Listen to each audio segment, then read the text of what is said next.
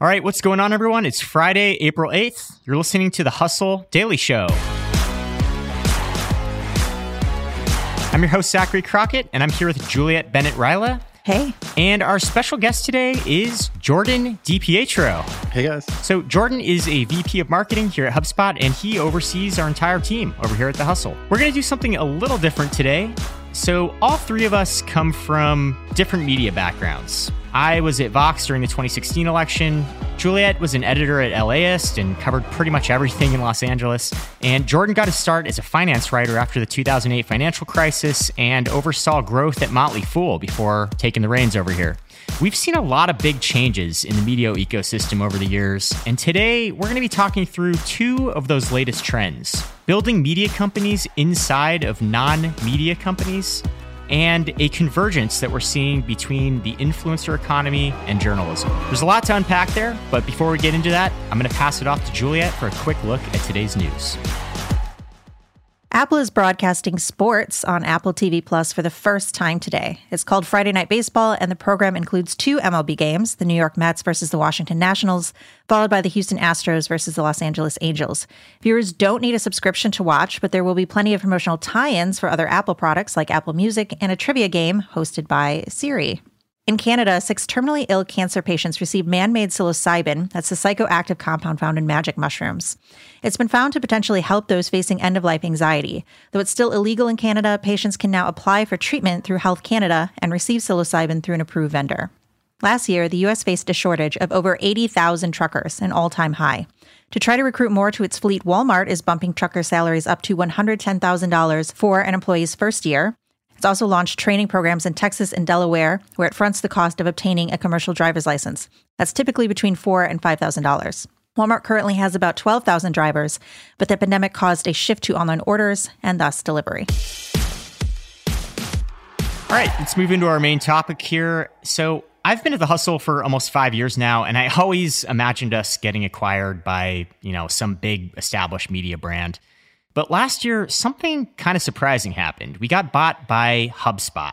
Now, HubSpot is not a traditional media company. They're a B2B software company. And at first, I was a little confused by this move, but there's really a bigger play that's happening across media right now. Companies that haven't traditionally been associated with storytelling or news are building out their own media arms. So Jordan, I want to start with you here. I'm curious to get your take on this as someone who's been in the ring leading this effort at HubSpot. What is the high-level value of this trend we're seeing of non-traditional media companies building out their own media arms?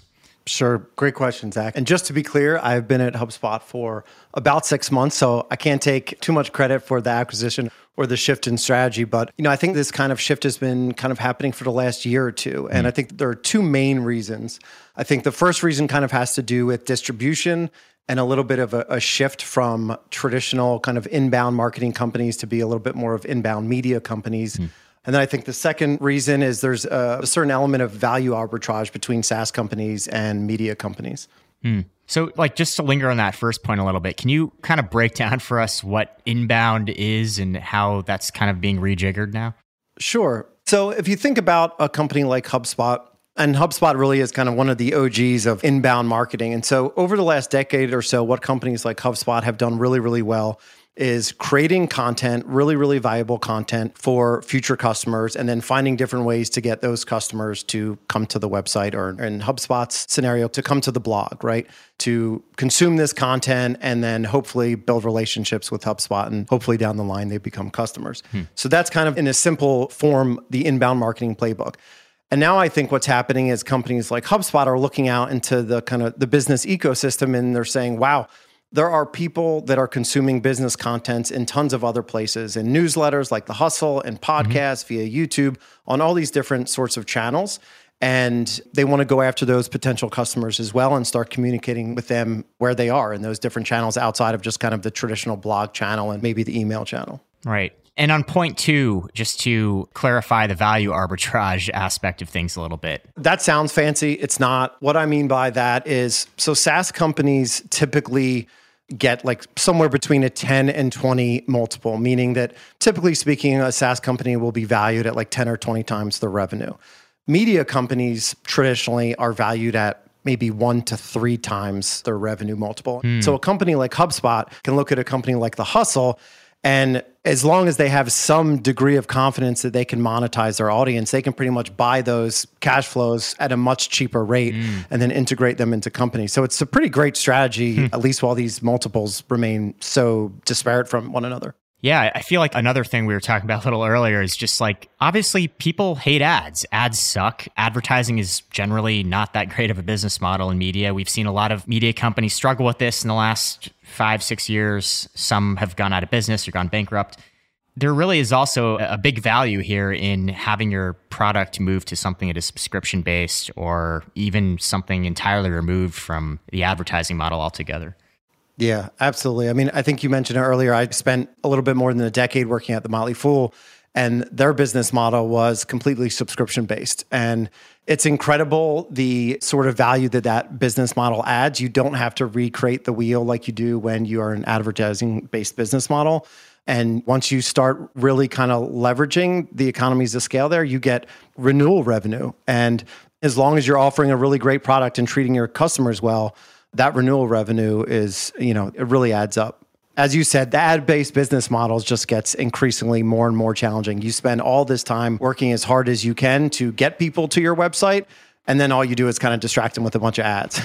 Right. And we've seen tons of people doing this across the spectrum. Salesforce Plus, Shopify Studios, MailChimp. Robinhood has snacks now. Indie Hackers was acquired by Stripe. This goes far beyond The Hustle and HubSpot. This just seems to be a larger trend that's happening. But Juliet, I'm curious to hear your thoughts on this too. You and I come from kind of slightly more traditional media backgrounds. Like, what were your initial impressions of building a media company inside of a software company? I was actually looking to leave journalism when I was recruited by HubSpot. I was pretty much only interviewing with tech companies or places where I could copyright because the media landscape had gotten so bad. I just felt like I could not live a happy life being a journalist anymore. And a lot of that is some of the things we've talked about. Ad revenue, I don't think is really that lucrative for a lot of places. So the salaries I were looking at were they weren't living wages. They were the kind of things where the benefits were pretty poor. And it's like, unless you get like a really good position at like the New York Times or the LA Times or something, you often find yourself in these newsrooms where it's like, the more clicks, the better, right? So if they can have you sit at a desk and write 6 stories a day without ever moving or leaving your desk or exploring anything, that, fast, click, like that's really all they want. And I was just really burned down by that. And I was like, I just want health insurance. That's all I want now.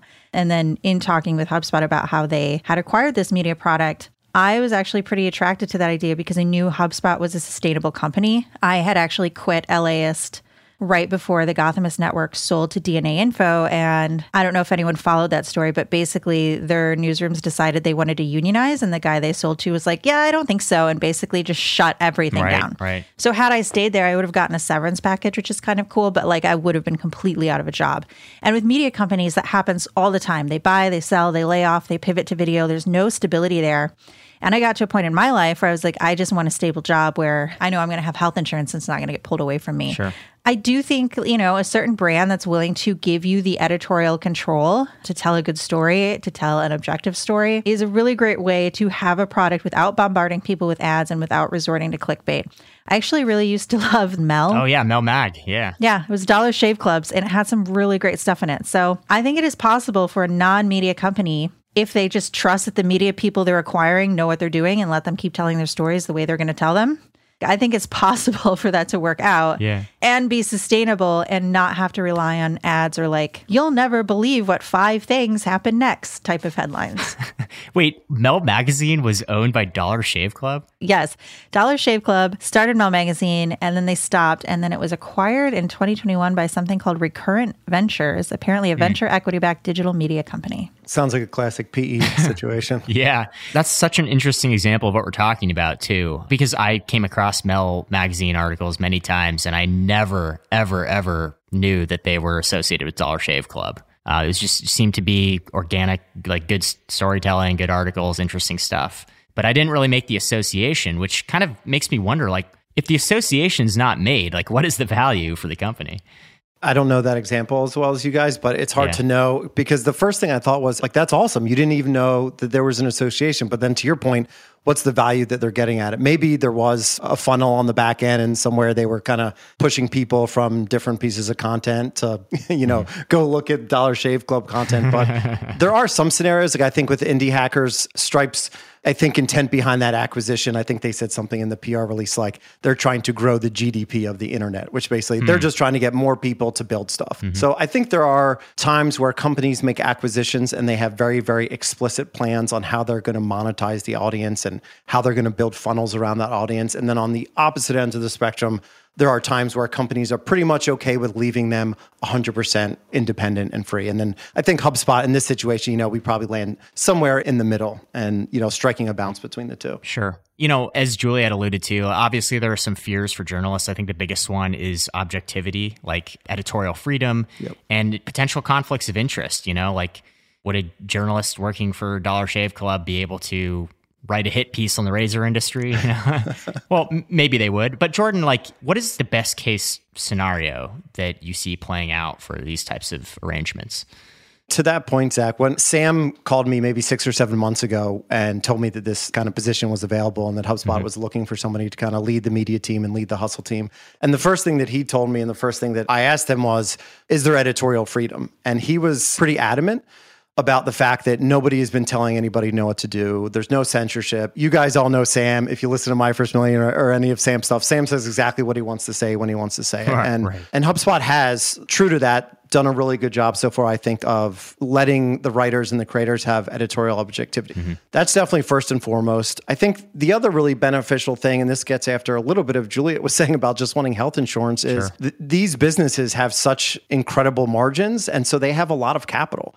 And when you have a lot of capital, you can acquire great talent and you can actually pay them really good wages and give them health insurance and maternity leave and paternity leave. And you can do a lot of things that traditional media companies have not done well. And so for me, that was also really exciting. I didn't want to spend the next 5 or 10 years of my career, scraping by trying to get writers and creators to come to HubSpot. I wanted this to be a place where people were super psyched to come and work. And so far that's been true.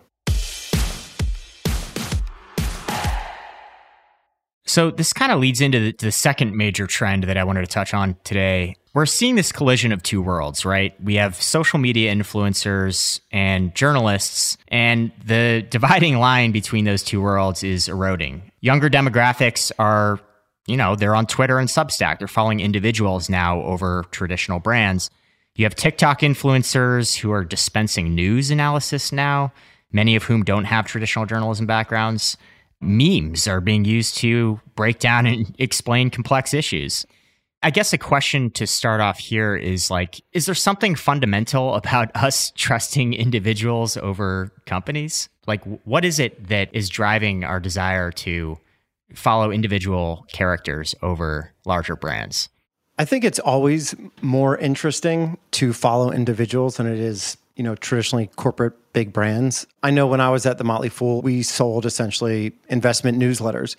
We could call those investment newsletters, things about growth stocks or dividend stocks or value stocks, and that sold fine. But the moment that you attached a face and a name to that newsletter and a story about that person and their personality, the response rate would typically quadruple. People are just more interested in other people. It's easier to identify with other people. And I think inevitably you end up trusting other people as well. And so I think some of that kind of big shift from corporations and brands and brand advertising to individuals and creators and creator advertising kind of makes sense to me. And it's crazy too. You look at some of the most prestigious established media brands in America, and you go on TikTok and there are individual creators who have more followers than this entire media company that's been around for 150 plus years. Yeah, one of the really funny things I was sharing with you guys earlier was something I had read online earlier in the day that said in 2021, the Washington Post announced that it had more than 1 million followers on TikTok. And at the same time, local Cincinnati news channel WLWT reported that one of its anchors, Megan Mitchell, also hit the 1 million follower milestone. A global powerhouse brand and a small city reporter are equally visible on this emerging social platform. And I think that's the endearing part of the platform and maybe also the freakishly scary part of the platform as well. Julia, what do you think? You're probably a little bit more in the loop on some of the influencers on TikTok than I am. I think influencers are, like most things, both good and bad, depending on what they're doing. I think social media has given us this amazing ability to see what's happening on the ground. A lot of the time, we've seen it with protests, we've seen it with conflicts, where we have people who can just like point their phone out their window and say, hey, this is what's going on here. And we've also been able to give a voice to people who have really unique skill sets. Yesterday on the podcast, we were discussing this forager that we're now all obsessed with, Alexis Nicole. In love with. Today, we were discussing her again. And I mean, like, she's somebody who just has amassed a bunch of knowledge about what wild plants you can pick and eat and how to eat them. And she's utterly delightful. But then you have like this, I don't know, influencer economy that I started running into when I was doing a lot of reporting, the kind of reporting that's like, hey, here's a new restaurant, or hey, here's a new show, or whatever, where like you would be invited to something to cover it, whether it's a new play opening or a new museum or whatever. And there would be journalists there who are very used to being pretty objective about what they're experiencing. And then there are influencers who are very excited about getting free stuff.